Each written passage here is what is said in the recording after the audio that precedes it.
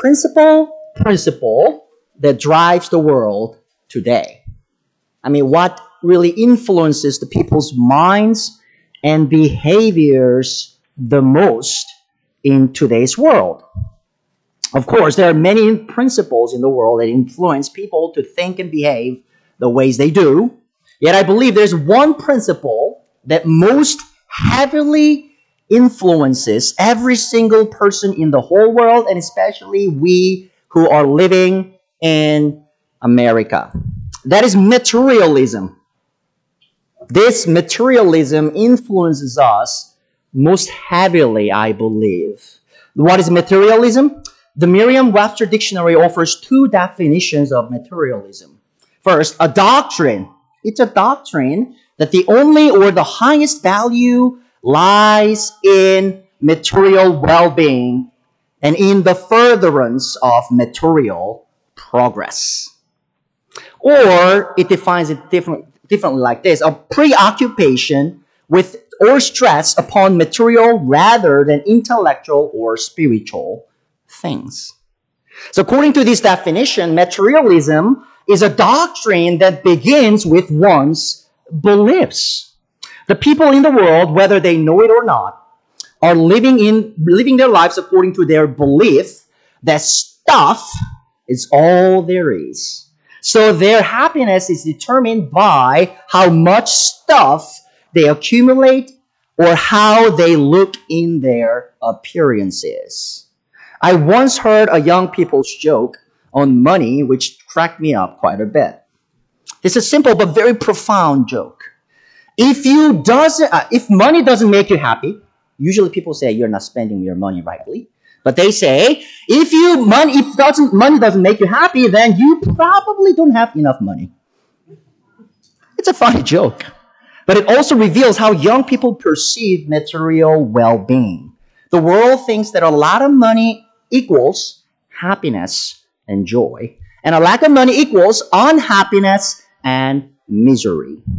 The older generation can't actually throw stones at the young generation. Why? Who raised them up the way they are?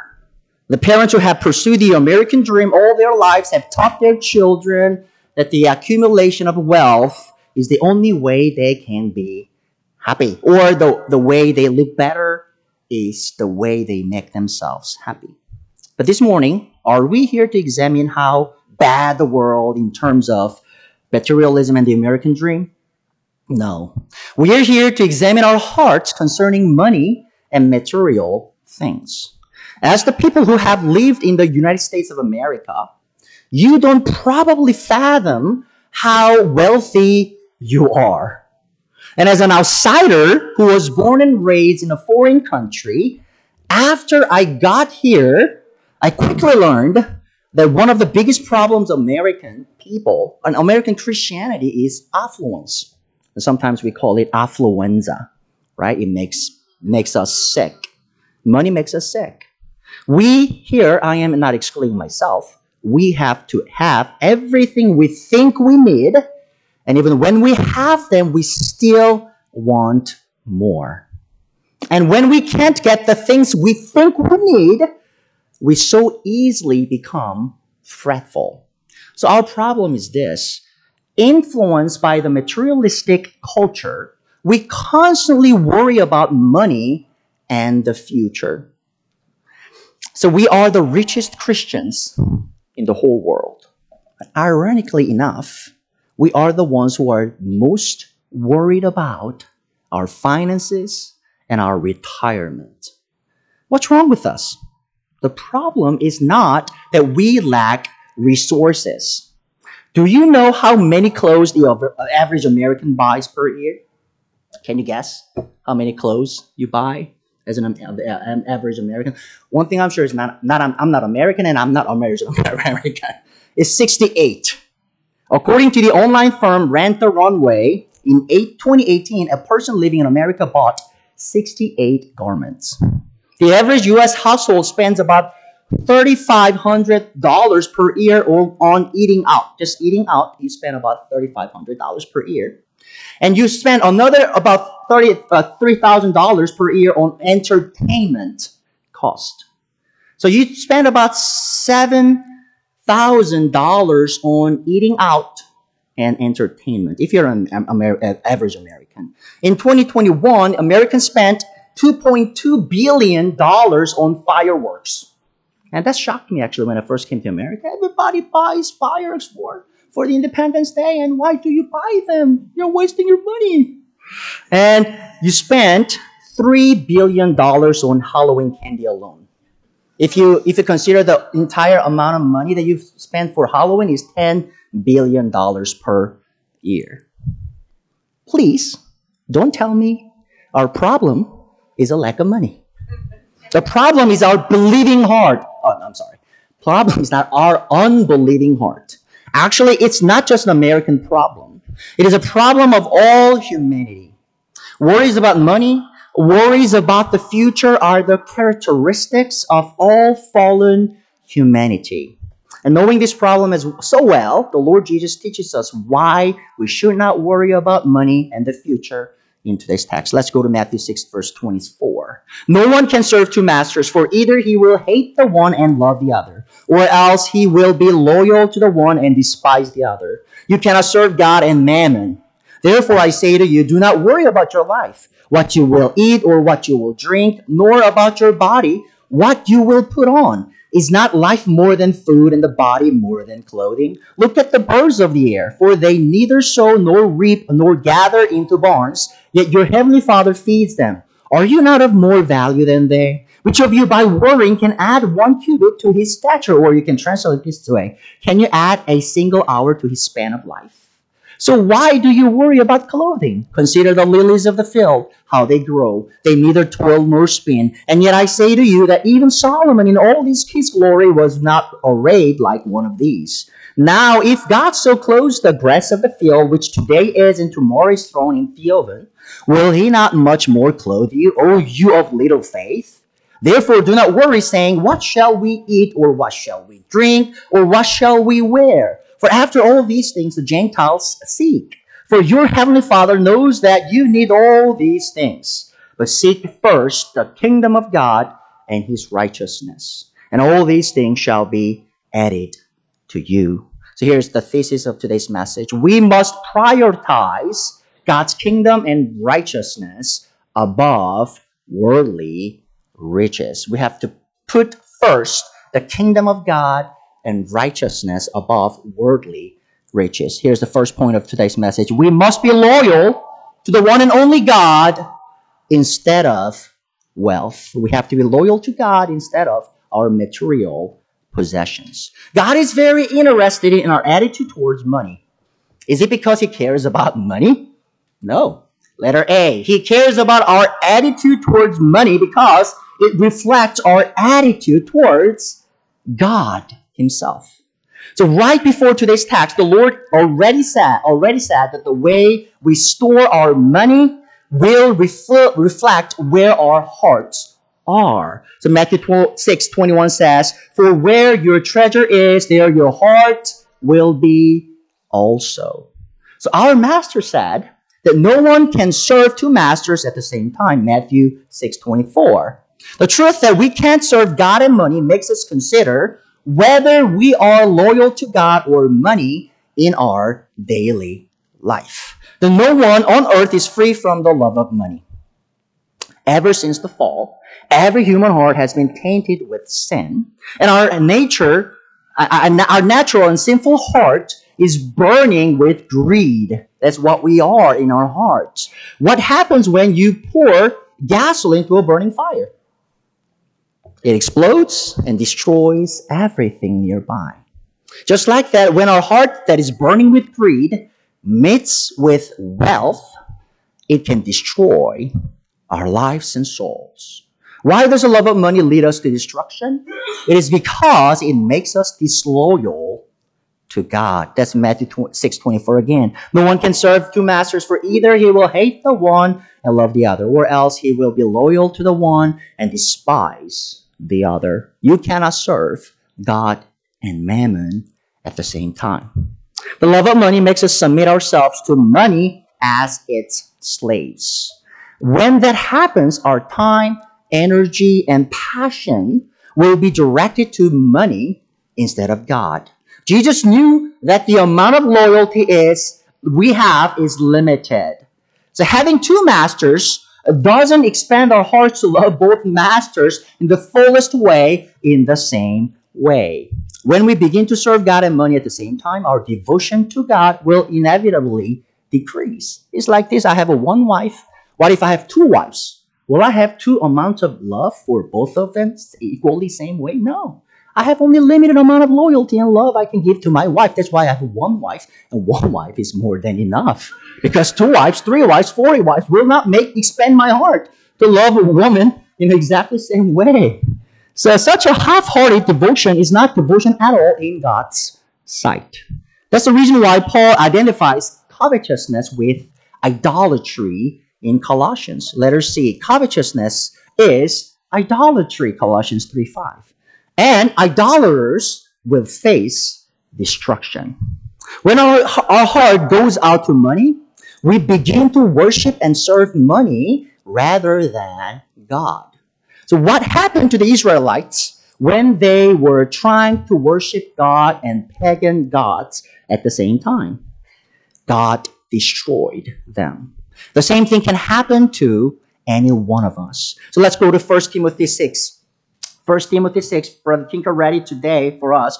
1 Timothy 6, 9 and 10, Paul says, about those who desire to be rich fall into temptation, into a snare, into many senseless and harmful desires that plunge people into ruin and destruction. For the love of money is a root of all kinds of evils. It is through this craving that some have wandered away from the faith and pierced themselves with many pangs. Paul says some in the first century churches, but I would say many. So many people are piercing their souls because of love of money in today's churches. Most Christians take sexual sins very seriously. I'm not saying that Christians will never commit sexual sins, but at least we know, right? Sexual sins are not good. We should avoid them as much as possible. Unfortunately, however, many Christians do not take the sin of covetousness or greed seriously. But the Bible treats both sins very seriously on the same level. Let's go to Ephesians 5. Ephesians 5:5 says, in God's sight, being greedy is as bad as committing a sexual sin. So let me read the verse, Ephesians 5:5. For you may be sure of this, that everyone who is sexually immoral or impure, or who is covetous, greedy, that is, an idolater, has no inheritance in the kingdom of God. A kingdom of Christ and God. The love of money is one of the characteristics of those who will face eternal separation from God. Those who serve money now will receive comfort and pleasure for a moment. But we know that those comfort and pleasure will soon turn into suffering and misery. Unlike money, God will provide eternal comfort and joy. Remember, we cannot serve two masters. We can only serve one master. Who is the master of your life? God or money? I'm certain your master is God. That's why you're sitting here today. But we have to live it out. Let's live our life really like we have one master. Not our money, but our God. So we are not only to be loyal to God instead of money, but we are also to trust God instead of money. So point number 2, we must trust the faithful God instead of wealth. We have to trust the faithful God instead of wealth. When it comes to our concerns of money, what's at stake is the matter of our belief. The reason you constantly worry about money is not because you have a sensitive personality.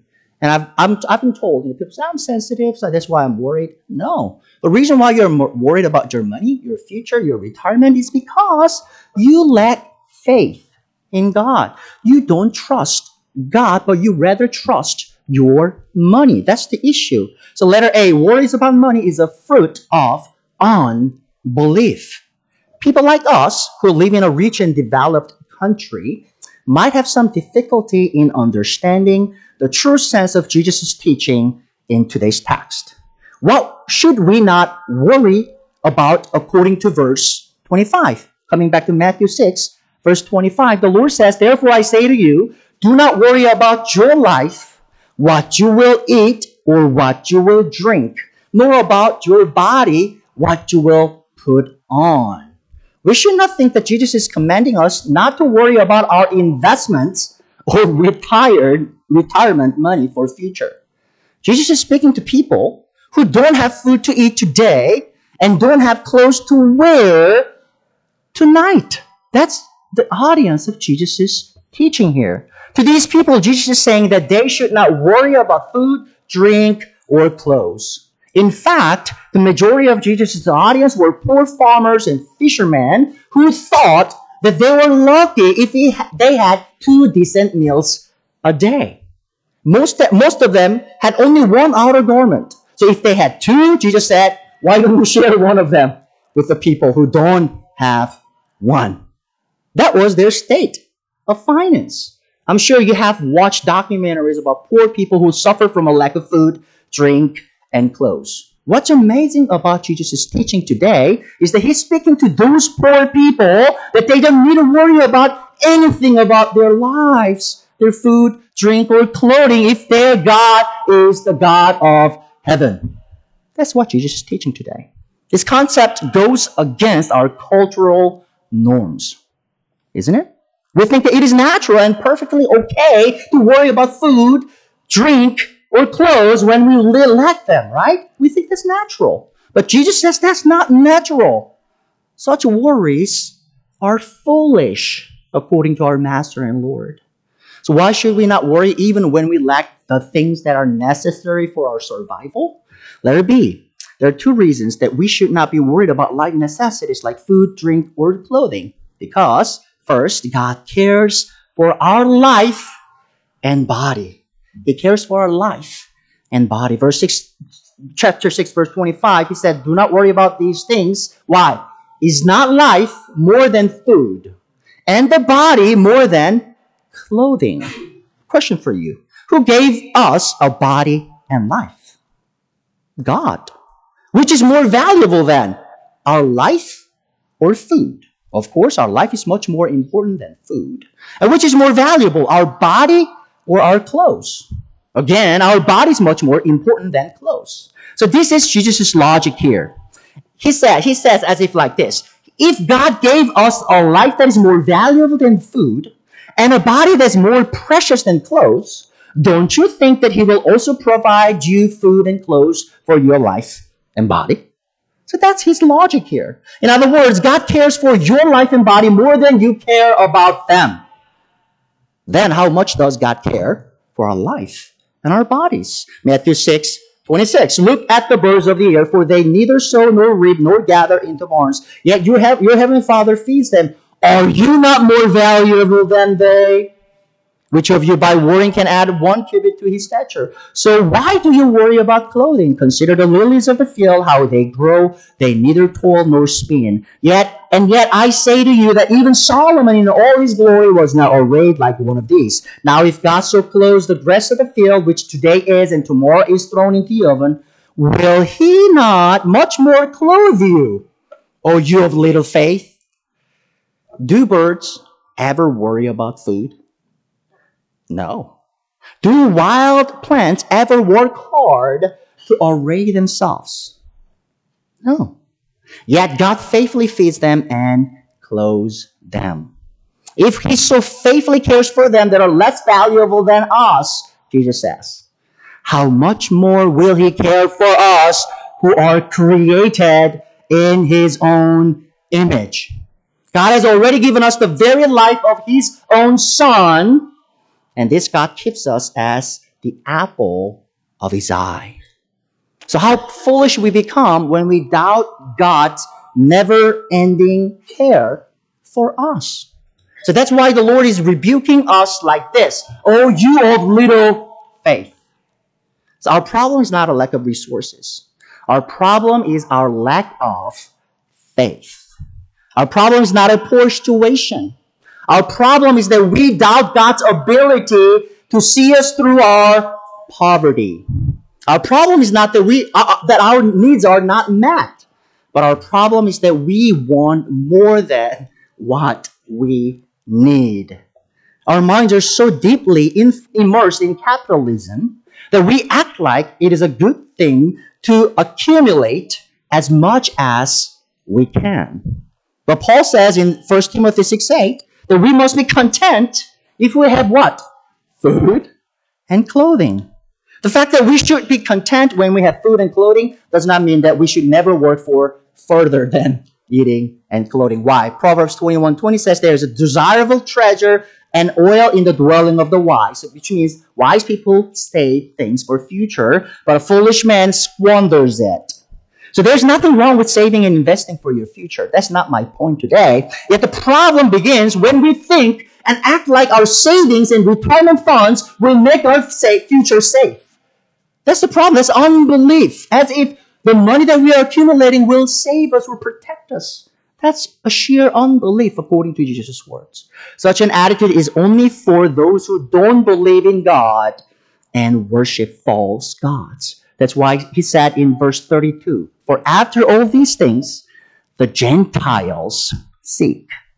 Why then worries about life's necessities was a lifestyle of pagans or Gentiles? It is because they worshipped false gods who were incompetent. Those gods couldn't exist until their worshippers carved them out of wood or stone. They didn't have eyes to see, ears to hear, hands to provide, and feet to move. Instead of people depending on them, these false gods had to depend on the people. So the people had to be self-sufficient. There was no guarantee that their gods would provide for their needs. Even worse, pagans had to provide for their gods by offering their food, animals, and even their own children in some cases. However, our God is different from these false gods. He is the one who spoke the universe into existence and controls it with absolute sovereignty. And how can we worry like the pagans when we believe that our God is the Most High who owns every cattle on the 1,000 hills and the wealth of the entire universe? There's another reason we should not be worried about our needs. Point number 2, God already knows what we need. Matthew 6:31 and 32. He says, "Do not worry about these things, for your heavenly Father knows that you need all these things." So how have you lived your lives as parents? All parents, listen to me, please. I'm sure you have done your best to provide for your family and especially for your children. You might not be the owner of Tesla or Amazon, but I'm sure that you have enough wealth to meet the needs of your children because I'm sure you've worked hard to do that. But let's imagine. One morning, your son wakes up with a worried face. And so you ask, "What's wrong?" And he asks, "Mom, is there enough food for me to eat for today?" And your daughter comes home from school weeping and crying. Again, you ask, "What's wrong?" And she says, "Dad, I'm so worried because I need some items for the art class tomorrow. But do we have enough money to buy those items?" What would you feel about their attitude toward your ability to meet their needs? I believe it will hurt you so deeply. Why? Because your children don't believe in your ability to provide for their needs. Have you considered that the fact that we do exactly the same thing to our Heavenly Father when we begin to worry about our tomorrow? God is better Father than human fathers. Matthew 7:9 through 11. "Or what man is there among you who, if his son asks for bread, will give him a stone? Or if he asks for a fish, will he give him a serpent? If you then, being evil, know how to give good gifts to your children." Jesus is saying this, "Joe, your father was a sinner. You have an evil heart, but you know how to feed your children, how to provide for your children. Then," Jesus says, "how much more will your Father who is in heaven give good things to those who ask him?" He's better father, much better father than we are earthly fathers. So many Christians worry about money as if their worries would solve their problems. But does worry solve anything? It does nothing but bring us to spiritual depression.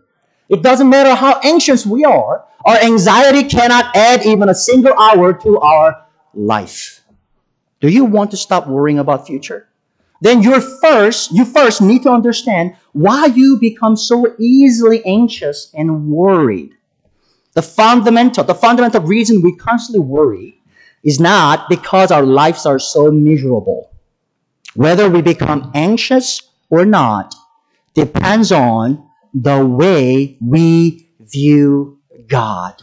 Your view of God, that's what matters. Read the Bible and study church history.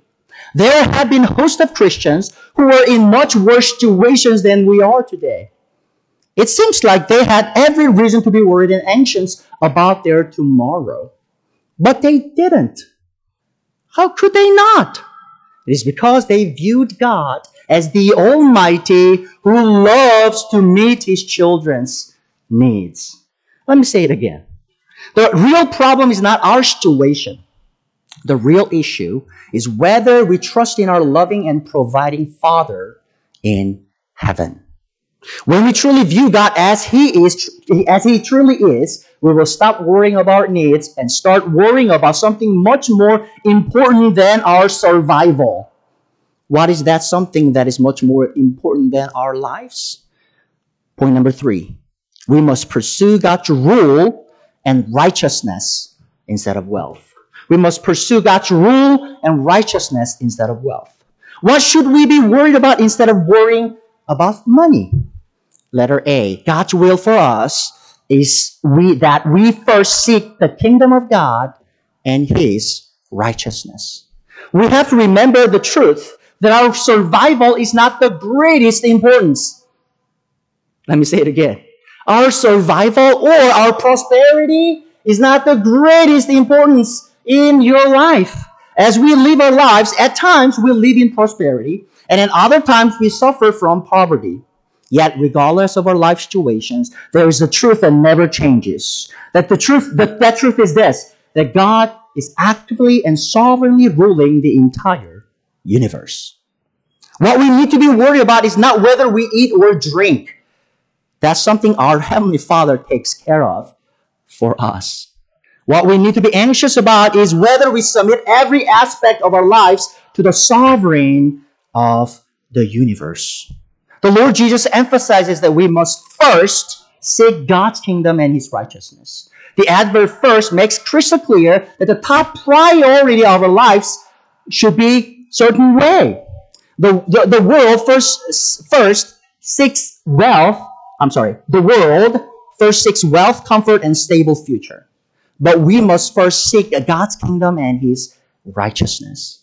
Seeking God's kingdom means recognizing and acknowledging God's rule in every aspect of our lives. It means you acknowledge God's rule when you look up your phone, when you open your laptop and start working, when you go to school, when you eat or drink, whatever you do, you just acknowledge that every aspect of my life need to be submitted to the active ruling of God. So in one sense, we are waiting for God's kingdom to come on earth. That's what we are waiting at the return of Christ. Yet in another sense, we are already living in God's kingdom as His subjects. How do I say that? Colossians 1:13 and 14 says, He has delivered us. God has delivered us from the power of darkness and conveyed us into the kingdom of His Son, the Son of His love. God has already translated us from the kingdom of darkness into the kingdom of His Son, and in whom we have redemption through His blood, the forgiveness of sins. If you have experienced the forgiveness of sins, you are in a sense already living in God's rule and the realm of His rule, which is His kingdom. How can we then submit every aspect of our lives to God's rule? By seeking His righteousness. Here, the righteousness Jesus is dealing with is not the righteousness we receive when we believe Jesus for our justification. This may confuses you a little bit because we have a tendency as a reform, like a product of Reformation. Whenever we see the word righteousness, we want to think about the righteousness Christ accomplished for us at the cross. I'm not denying that aspect, but the righteousness Jesus is talking about here is not that kind of righteousness. Rather, he is talking about the righteousness that comes out as the fruit of our salvation in believers' lives as we follow Christ.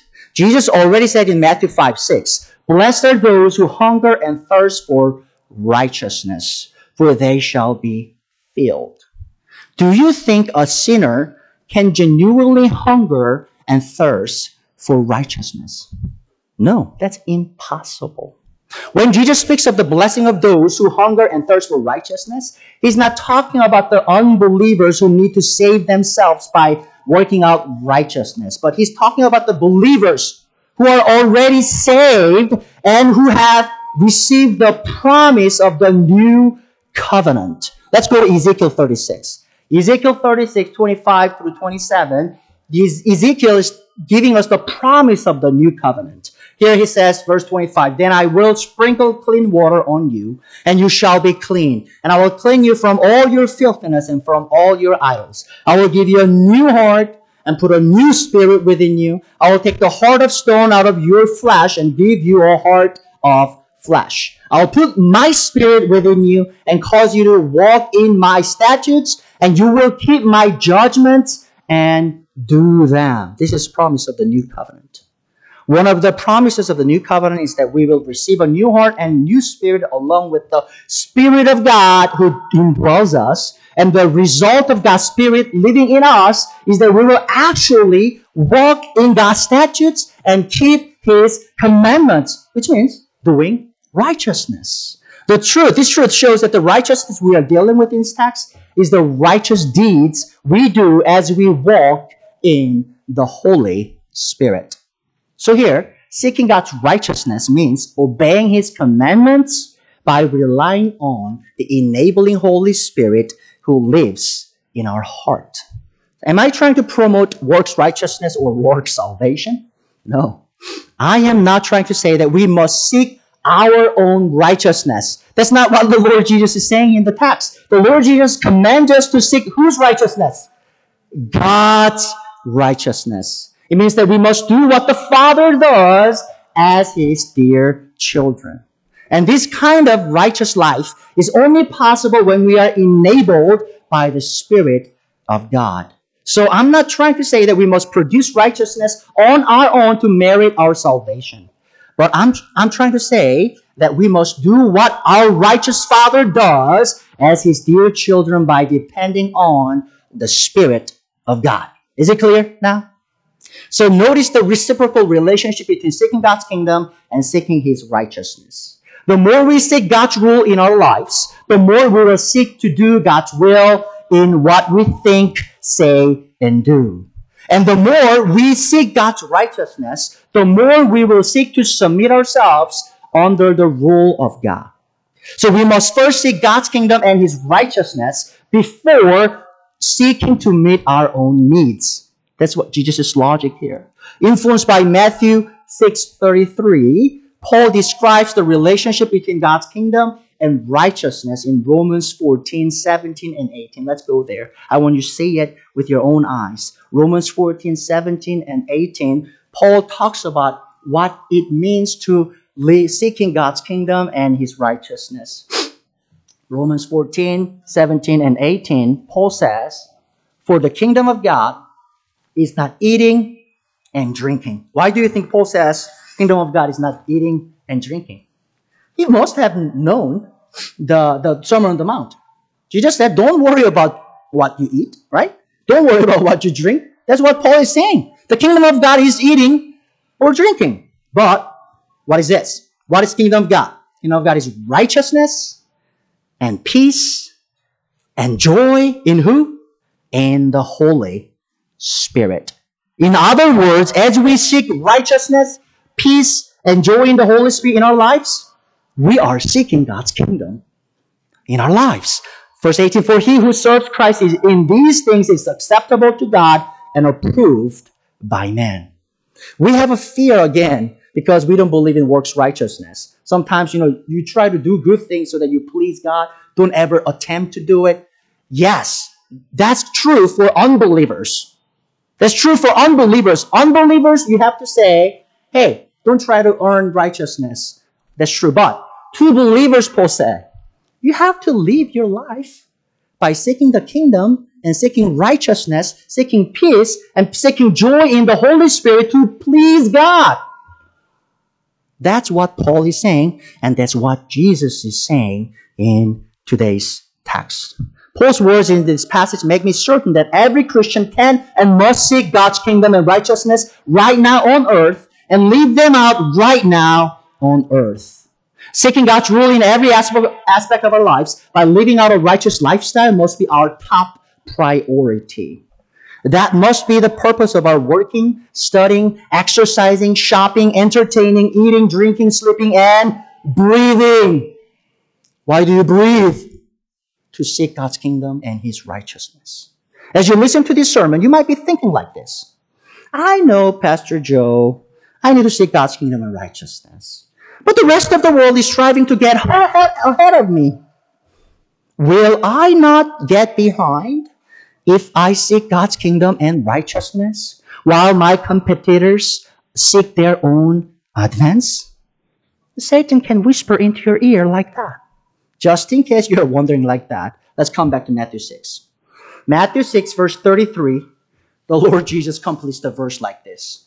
But seek first the kingdom of God and His righteousness, and all these things shall be added to you. In other words, God will faithfully provide for those who first seek His kingdom and righteousness. He will meet every need of your life if you continue to seek His kingdom and His righteousness. And Lily and I, for us, this verse is really dear. I still vividly remember it was the weekend before our wedding day. And it was a church on Sunday after dinner, after lunch. In Korean church, you have to eat every week. So we ate lunch, and then I took her aside. When nobody is in the auditorium, I took her aside. Hey, Sister Lily, come over. And I opened the Bible, and I went to Matthew 6:33, and I read it to her. This, but seek first the kingdom of God, His righteousness, all these things shall be added to you. And I looked into your eyes and said, I'm becoming a pastor or a church planner or a missionary or a murderer. I don't know. But we will seek God's kingdom and righteousness first. And we're not going to be worried about the needs that we have. Because that's the way of life for Christians. And that's the way of life for ministers of the gospel.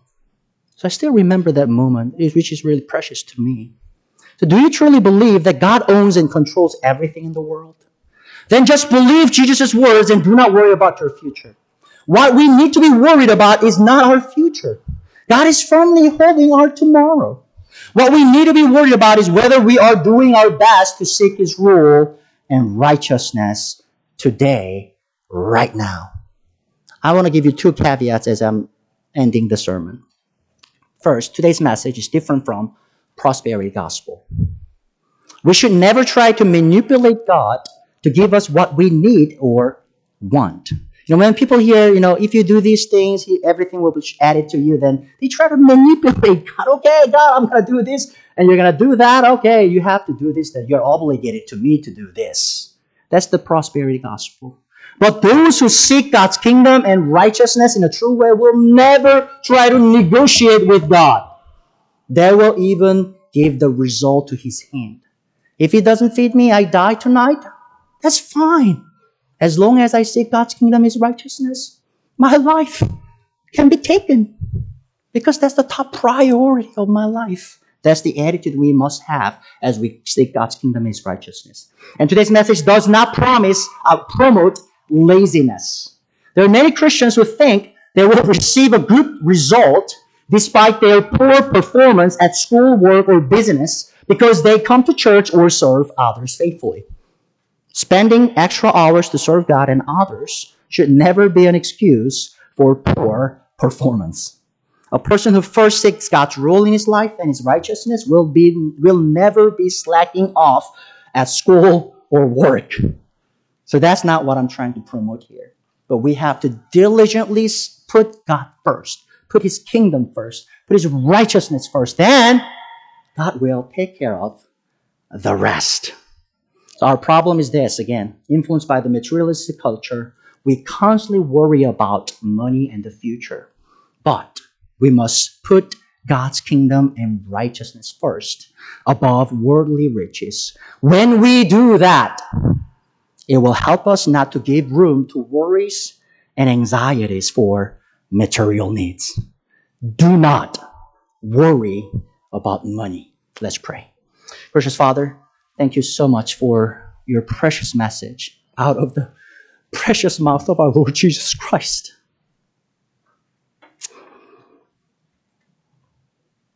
Lord, I don't want to underestimate the pain and suffering of the people who are suffering from poverty in this world. Yet also, I cannot underestimate your power, your promise, your love, and your caring heart for your dear people. So, Lord, we pray, have mercy on us. We are so geared toward the worries of life. Many of us, Lord, are on the path to destruction because we love money more than we love you. And young children growing up in our church, I know some of them will be destroyed by the love of money, by the love of their appearances. They care more about what they look, how they look in the world, than how you look at them. Please, Lord, rebuke their hearts. Turn their paths. Help them to repent. To put their trust in you and you alone.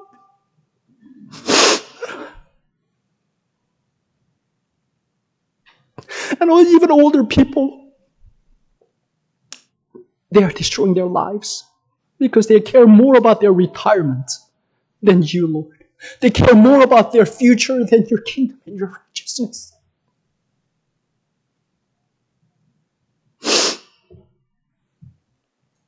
Precious Father, please open our eyes. We would see the reality. That we will see, look beyond the reality of this world. The material things will be gone soon. But your kingdom and your righteousness will last forever. So please help us to put our trust in those things. Precious Father, please help me and our Pastor Matt that we would not be hirelings. There are many temptations in our hearts that we care more about our well-being than our flocks. That we care more about our future than the church, the future of the church. So Lord, we pray, please help us to humble ourselves before you. And help us to be worried and anxious for the kingdom of God and righteousness, not our future and our needs. In Jesus' name we pray. Amen. Thank you. You are all dismissed.